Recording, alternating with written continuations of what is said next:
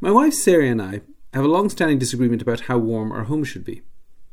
I contend that a man shouldn't have to wear an overcoat in his own house just to ward off frostbite. Sarah, by contrast, feels that fresh air is essential, and she would far rather endure a little cool air than perish from asphyxiation. Like many long-married couples, we no longer openly debate the issue. Rather, we each wage a private campaign in our hot and cold war. All winter long, when she's not looking, I crank up the heat. After I've left the room, she throws open the windows. On average, the temperature is about right. However, the heating bill is another matter. The US economic temperature in 2019, as in our house, ended up about right, although only because the excessive fiscal heat of late-cycle tax cuts was counteracted by the cooling winds of trade uncertainty. This, combined with a somewhat gratuitous dose of monetary easing, contributed to spectacular gains in equity markets around the world, and particularly in the United States. Entering 2020, this pattern of moderate economic growth and low interest rates seems set to continue, and could continue to support equity markets. However, partly because of government policies, the economy faces longer-term challenges related to weak demographics, rising government debt, increasing inequality, and the risk of asset bubbles. After a spectacular decade for financial market gains, investors need to consider these risks as they position themselves for 2020 and the decade ahead.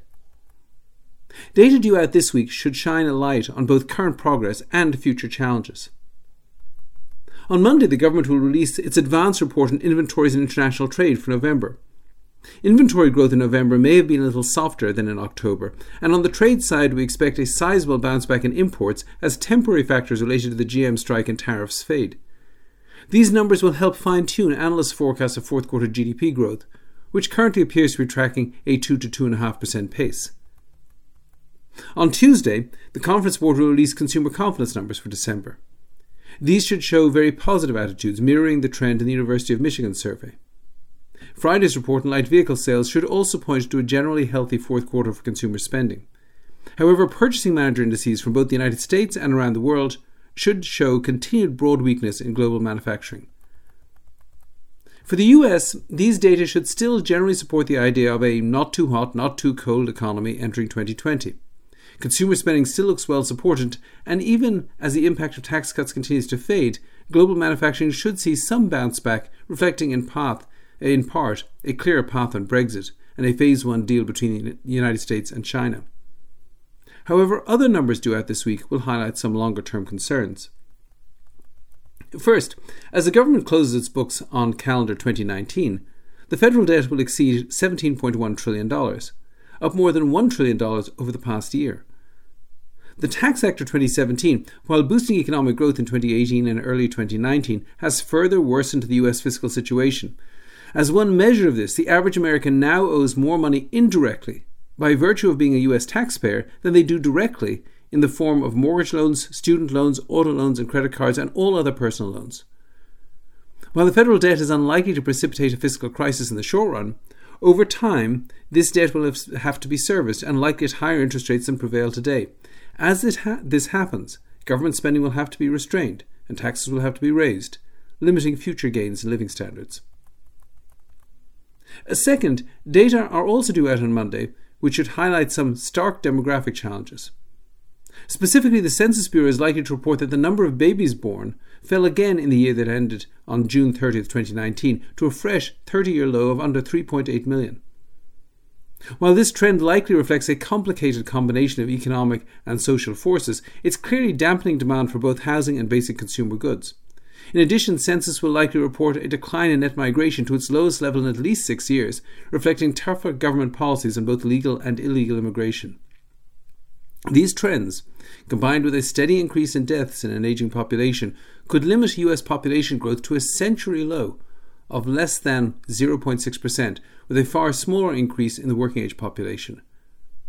Starting from a position of full employment, these weak demographics are likely to drag on economic growth in 2020 and beyond. Finally, it needs to be recognised that this economy has been much more successful in growing wealth than income.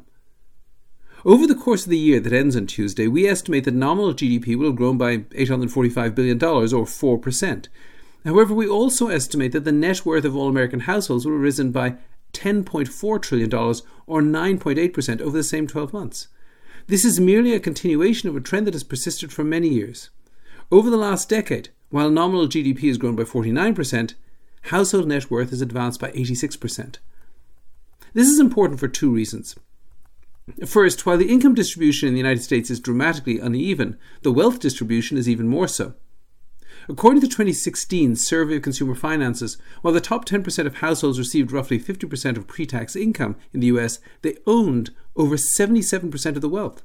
Since both income and wealth can be used to buy goods and services, the broad rally in financial assets has, in a broad sense, worsened inequality. This could eventually lead to a sharp political swing to the left, leading to much higher taxation on wealth and those who own it. A second and related point is that most financial assets can be thought of as essentially coupons, entitling the owner, at the time of his or her choosing, to consume some of the share of goods and services produced by the economy. From the 1950s to the 1980s, the total assets of the US economy amounted to roughly 4 times GDP, but they now amount to almost 7 times. If those who own this wealth try to cash in their coupons, or if some future government decides to redistribute that wealth to those who will, there will not be enough goods and services to meet demand, leading to rising consumer prices, falling asset prices, or both. I suppose Sari and I are a little complacent in our approach to our house's temperature. An old heating system and an unpredictable New England winter suggest that we should exercise more caution. In a similar way, while investors have every reason to toast the end of a very good year and a very good decade, a cautious and diversified approach for 2020 makes sense, particularly given the longer-term challenges in the investment environment. Well, that's it for this week and this year. I'd like to wish you all a very happy and peaceful new year. Please tune in again next week, and if you have any questions in the meantime, please reach out to your JP Morgan representative. This content has been produced for information purposes only, and as such, the views contained herein are not to be taken as advice or recommendation to buy or sell any investment or interest thereto. Reliance upon information in this material is at the sole discretion of the recipient. The material was prepared without regard to specific objectives, financial situation, or needs of any particular receiver. Any research in this asset has been obtained and may have been acted upon by JP Morgan Asset Management for its own purpose. The results of such research are being made available as additional information and do not necessarily reflect the views of JP Morgan Asset Management. Any forecasts, figures, opinions, statements of financial market trends, or investment techniques and strategies expressed are those of JP Morgan Asset Management unless otherwise stated as of the date of production. They are considered to be reliable at that time, but no warranty as to the accuracy and reliability or completeness in respect of any error or omission is accepted. They may be subject to change without reference or notification to you. JP Morgan Asset Management is the brand for the asset management business of JP Morgan Chase & Company and its affiliates worldwide. JP Morgan Distribution Services Incorporated. Copyright 2018, JP Morgan Chase & Company.